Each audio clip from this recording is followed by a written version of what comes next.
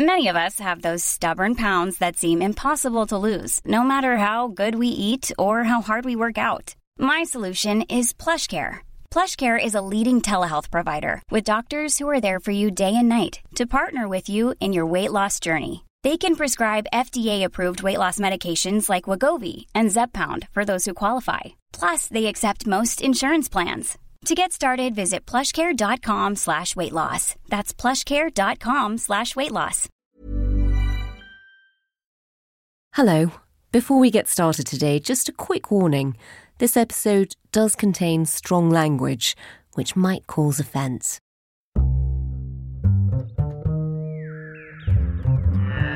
A long, long time ago, back in the days of low-rise jeans and first-generation Nokia mobiles, one gossip blogger instilled fear into the hearts of celebrities.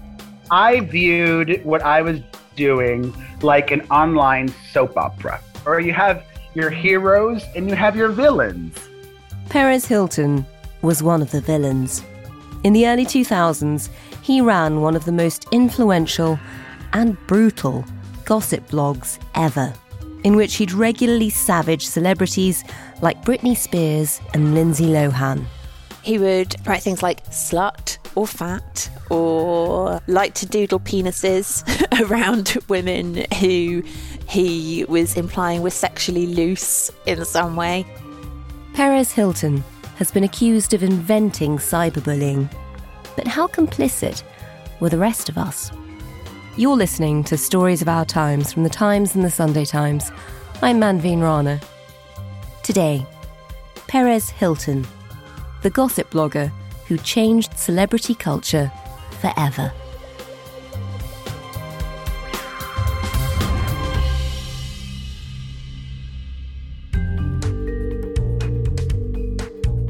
It was his blog that first made Perez Hilton famous, and whilst it still exists, screaming celebrity headlines in a lurid shade of hot pink, as fashions changed, so did Perez Hilton.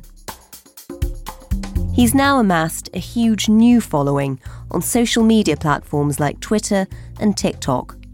Or rather, he had, until last December when TikTok permanently banned his account. I am feeling numb, and I don't want to seem overly dramatic, but I feel like my world is crumbling. This feels like a death to me. That's from a clip Perez Hilton posted to his YouTube channel in the aftermath. The ban came after he declared war on some of the platform's biggest stars, often just teenagers. Tea time! And yes, we're talking Charli D'Amelio. As some of you know, Charli posted a video of herself dancing to that song, I Can't Take Big D, But I'll Suck on It. I just found out that Charli's father was arrested for drunk driving just a few years ago. I just got a question. Who is this Pretzel Hilton dude? After the ban, Perez Hilton, now aged 42 with his TikTok career in tatters, recorded a long and rambling YouTube video asking the teenage influencers he'd insulted for help. I have reached out to Charli D'Amelio and her family. I messaged them on Instagram,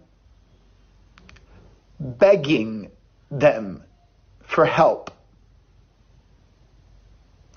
With all of the humility in the world, I grovel to them, and I pray that they can find kindness in their heart to please help me. My name's Sarah Dighton. I'm a freelance writer, and I was very fortunate to be invited to write a profile of Perez Hilton for the Sunday Times recently. This was months after the TikTok drama had unfolded, and Perez Hilton appeared to have picked himself up after the great unravelling. His real name is Mario Lavandera, which is sort of quite fun. When we did the interview, he came into the Zoom and that was his name initially. And I was like, oh, who's that? Who could it be? I was like, oh, no, that's his real name, isn't it? That's who he is. And then the name changed and he was in character. He was on. Perez Hilton appeared to be amiable and almost humbled after his TikTok experience. He also claimed to be a fan of British telly. Coronation Street or what are some of the other ones in the UK? I don't even. EastEnders. This is very good Brit knowledge. I'm impressed. Yes. I'm a huge Anglophile. I am. I'm sincere. Yeah. While Sarah had followed Perez Hilton's meteoric rise through the noughties, she'd been less aware of his recent fall. So I found out in my usual terrible, lazy way that I research these things, which is that I pin down my 15-year-old daughter and I demand that she tells me what she knows about whatever I'm writing about. Like, tell me what the young people think. I hope you're paying her for research. Absolutely not, no. So I was assigned to write this profile. So my first step was to barge into her bedroom and say, "What do you think about Perez Hilton?" Expecting her to be like, "I have never heard of him. What is this old people nonsense that you're trying to get me interested in again?" And instead she said, "I know him. He got kicked off TikTok."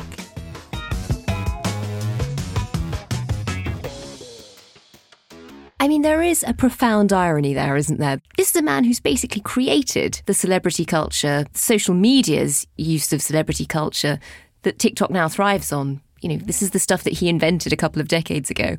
And now he's being booted off it. Right. I think there is definitely some irony in that. There's an interesting question how much he actually created the culture. I think one of the things that came up in the interview is he really feels that he was an innovator in terms of the way people kind of conduct themselves online and the way that online culture happens.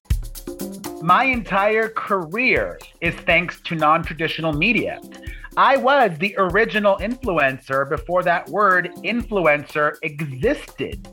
I was not just part of the culture, I helped to create culture. But at the same time, he is kind of pushing back against this idea that he was the first person to be unkind on the internet. I get all the negative credit. Mila Kunis, the actress and the wife of Ashton Kutcher, claimed that I invented trolling and that because of me, everything changed for celebrities. He was definitely not the first person to be being unpleasant online when he started blogging in 2004. But he made it his business, he made it his identity, and he made it his life. And so, even if it's not fair, it is also something that he opted into. And did he, in some way at least, shape the tone of celebrity culture? The slight viciousness, rather than looking up to celebrities, this constantly trying to tear them down that we sort of started seeing magazines and newspapers replicating? I think it's an interesting question, sort of which way the influence went. I'm working on a book at the moment called Upskirt Decade, Women, Fame and the Noughties, which covers a lot of this period. And over the last week, I was doing a lot of reading about the Mirror's 3am girls. So the 3am girls invented in the year 2000. And the idea is, at the time, most gossip columnists are basically men who work from a desk or go out to celebrity events.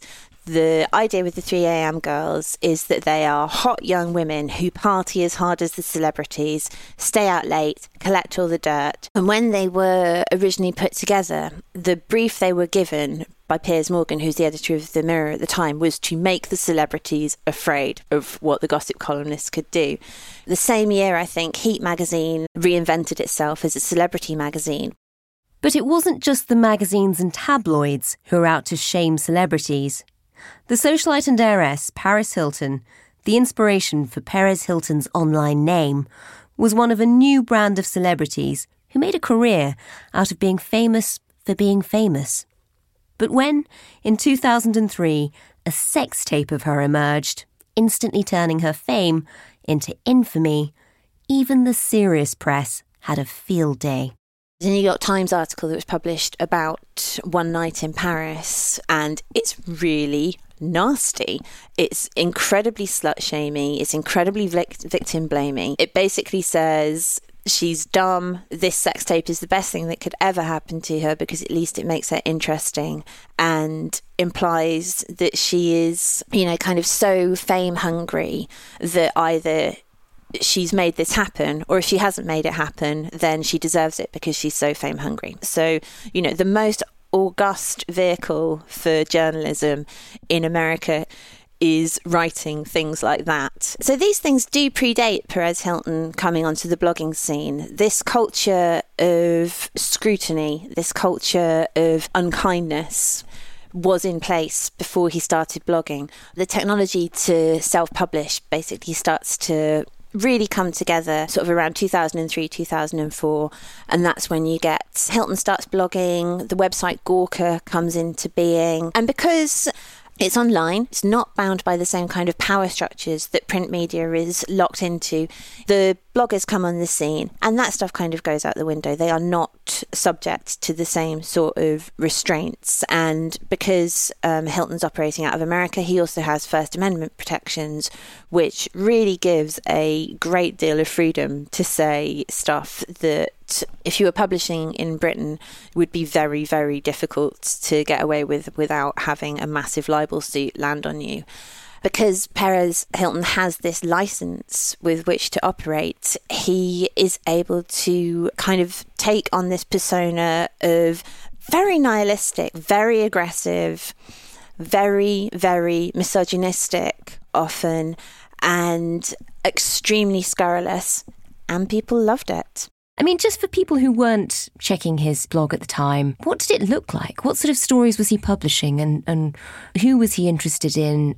So the big people he wrote about at the time, Britney Spears gets lots of attention. Lindsay Lohan is also a very regular subject. It's, you know, essentially like anyone who was a big name in tabloid celebrity reporting would get coverage on his blog. Anybody who was that kind of magic combination of well-known and trouble-prone was really the perfect subject for him to write about.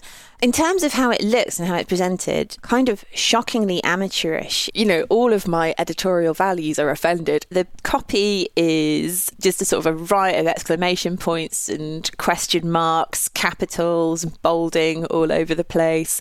Really short, snappy paragraphs, you know, like one sentence. Extremely hyperbolic tone all of the time. And his real trademark was the pictures. But he would basically grab photos from wherever he could grab them and then add his own doodles and annotations to them, literally just scrawling on them in MS Paint. Talk us through some of the hits. What was he saying about people? Oh, I mean, I don't know how graphic you're happy for me to be on the podcast, because one of the interesting parts of the editorial process in terms of writing about that time in the profile is my editor saying, can you give some examples? And I would put some examples in and they would say, oh, like, we can't publish this in the Sunday Times. It's disgusting. I was like, yes, it is horrible, isn't it? Oh, God.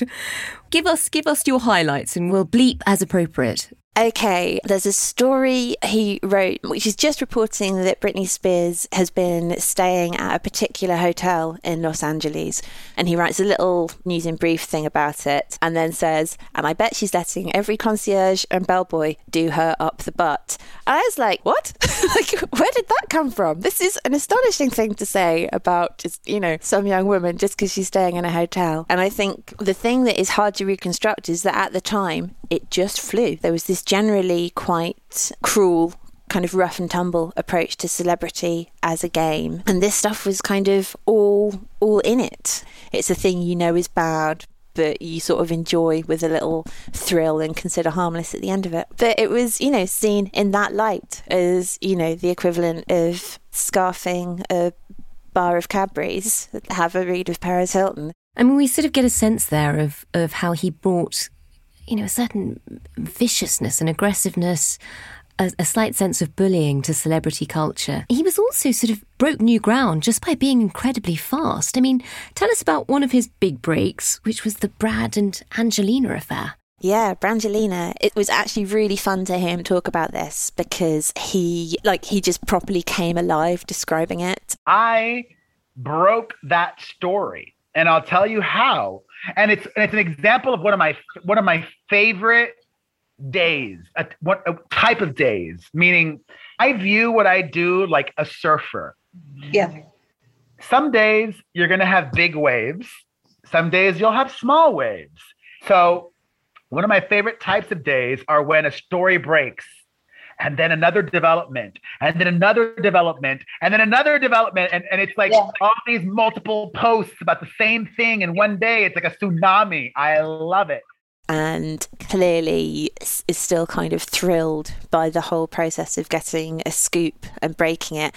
And, you know, as a journalist, I relate to that. I relate hard, actually, just the pleasure of finding something out and getting it out there, no matter what it is. And how did that come about for him? It's an interesting story, actually, that says quite a lot about the politics of the media. At the time, Brad and Angelina, they made Mr. and Mrs. Smith together. Then Brad breaks up with Jennifer Aniston. So, you know, they've been this kind of golden couple of American celebrity. Suddenly they fall apart. Everyone is a bit like, has Angelina Jolie got something to do with this? We wonder if he could have hooked up with the enormously hot woman who he's just been in a film with. But there's no public evidence coming out about whether they're in a relationship or not. Then paparazzi score the golden ticket. They get the pictures of Brad and Angelina holidaying together. Back in 2005, the paparazzi, they used to email all of the buyers the photos and then have them bid on them. And they would send over the full photos. It wasn't, low res. It wasn't which is horrifying and incredible to me now. But, you know, that's how it used to be. They weren't even watermarked or anything. So these photos are sent out. There's a bidding war between magazines over who gets to publish them. And his account is that he is then contacted by a magazine that's been outbid. And they say, we can't afford to run these pictures. We've got these pictures. We've got the full res unwatermarked pictures because they've been emailed to everybody. Our rivals are going to publish them. Do you want them? So essentially, it's a spoiling tactic from the magazine that's been outbid. It's a way for them to spike their rival's scoop. If you think about you're a magazine, you're, for example, a weekly supermarket tabloid style magazine. You know, you want your one big splash that's going to be really catch people's attention and get them to pick up your magazine. And then it turns out that your splash has actually been distributed to every computer with an internet connection already. Everyone's seen it. Nobody cares. However many millions of dollars you've paid, these pictures are now effectively worthless. So he broke that story. It became no longer in anyone's interest to kind of try and sit on an exclusive. If you've got an exclusive, you need to put it out as soon as possible or somebody else is going to beat you to it. Doing it really did transform the way those kind of scoops are put out.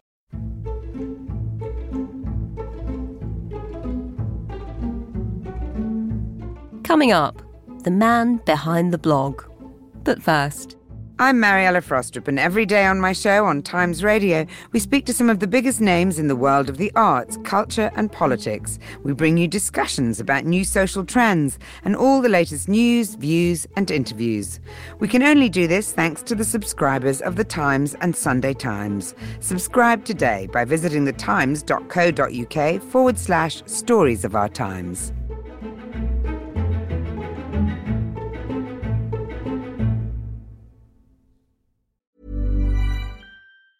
A lot can happen in 3 years, like a chatbot may be your new best friend. But what won't change? Needing health insurance. United Healthcare Tri-Term Medical Plans, underwritten by Golden Rule Insurance Company, offer flexible, budget-friendly coverage that lasts nearly 3 years in some states. Learn more at uh1.com. It's that time of the year.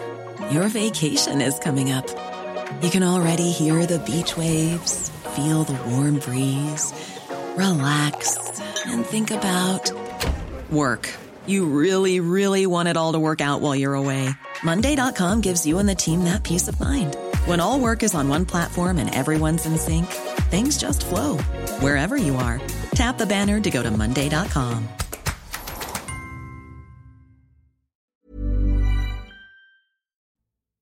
Sarah, in America, Perez Hilton is pretty much a household name. For people here, they may not be as aware of him as a character. So take us back to pre-celebrity. What do we actually know about Perez Hilton, the man?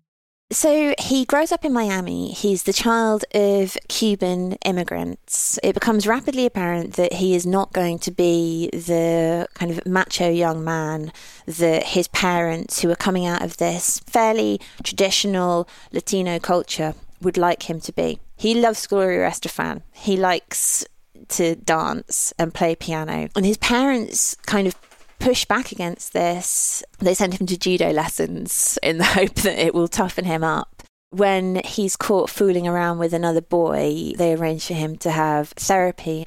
So yeah, like this is a pretty difficult, tough situation to grow up in. And then he has a couple of really intense traumas when he's 15. His father dies very suddenly. And then very shortly after that, his maternal grandfather, who he was also close to, dies as well. So he goes through these two very significant bereavements in very short order. That traumatic loss helped to birth Perez Hilton, because my therapy, my healing was drowning myself in pop culture, in television, in magazines, in music, and escaping my reality that way. And that really helped form the essence of who I am. He kind of treats it as a sort of supervillain origin story, basically, that he went through these incredible losses and it gave him the impetus to reinvent himself. You know, a lot of people know the persona. They've read his writing. What did you think actually talking to him as a person? What were your impressions? I don't know whether I met the person. He was very... That's so interesting. He's always the character, always on. Yeah, extremely on. You know, like from the first time he popped on screen, I guess he's a strange person to get a handle on. Well, in a way, it's kind of embarrassing. It's just like, oh, I've thought about you more than you have. Could he explain his motives in setting up the blog and also in the tone that he took towards celebrity? So the way he describes it is twofold. First of all, I viewed what I was doing like an online soap opera. Mm-hmm. You have your heroes and you have your villains. He saw himself as a character. He saw famous people as characters, and none of it was serious. But at the same time, there's a second impulse that he talks about. In some naive, foolish, deluded way, you know, I always viewed what I was doing in the past through that lens. Like, oh, I'm just calling out the celebrities that need to be called out. I'm shining a light on those that get it right and those that get it wrong.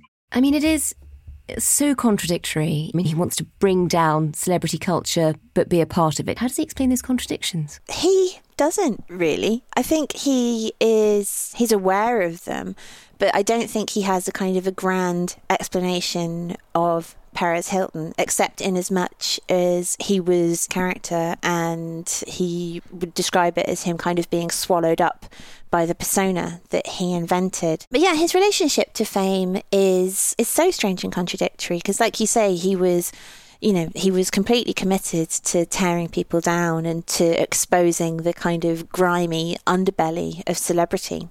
But at the same time, when someone like Lady Gaga came along, so she kind of launches her career 2007, 2008, and she courts him explicitly. Like, Perez Hilton is a really important part of launching Lady Gaga on the world, and he loves it. He loves being courted by her. He loves feeling like he's her friend. I asked him in the interview whether he ever felt like people were using him, like the celebrities who acted as his friend. Did he feel like they were just trying to get something out of him? But his answer was, I don't know, I found it kind of genuinely touching in its naivety. I thought, wow, it's 2009, 2008. I'm so disliked, but this person likes me. They must really like me if they want to be my friend. Was it possible to have sympathy for him? Yeah, very much. Yeah, I felt really sympathetic to him. It's impossible to hear somebody talk about being bullied as a child without feeling sympathy for them. It's just at the same time, you can't strike off the record the things that he did do. Does he feel any remorse for some of the things he did earlier? I think he does. I asked if there was ever a story that he regretted not running, and he said no, he only regretted things that he had written. Looking at his blog now, he's definitely changed the way he conducts himself, so no more penises. But at the same time, he's still in the business of drama. It's just that the nature of that toxicity has kind of moved on from being like, oh, she's fat, she's slutty, to she's problematic. The business is still making content out of attacking people. He was creating what became quite a toxic culture, but at the same time, there was clearly, there was that uptick of demand. There were people who were checking his blog, who were following him. There was clearly an appetite for all of that. Were we all to blame? The tendency to look back at this period and pull out individual figures like Perez Hilton and say, oh, he did it. He was the, Wizard of Oz behind the curtain, creating all of this cruelty. I think it's wrong because people were clicking on it. Lots of the things that have happened and lots of the ways that internet culture developed would have happened with or without him. But he is somebody who just, by dint of his personality, by dint of the time and place that he was perfectly placed to be the conductor for lots of these influences.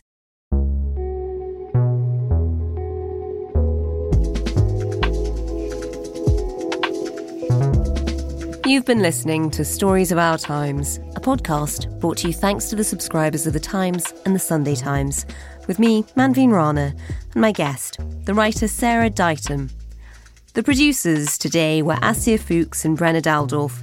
The executive producer was Kate Ford, and sound design was by Falcon Kisseltook. If you'd like to get in touch with any ideas for future episodes, any stories you'd like us to cover, or any thoughts on what you've just heard, then do drop us a line to storiesofourtimes@thetimes.co.uk. Thanks for listening. See you again soon.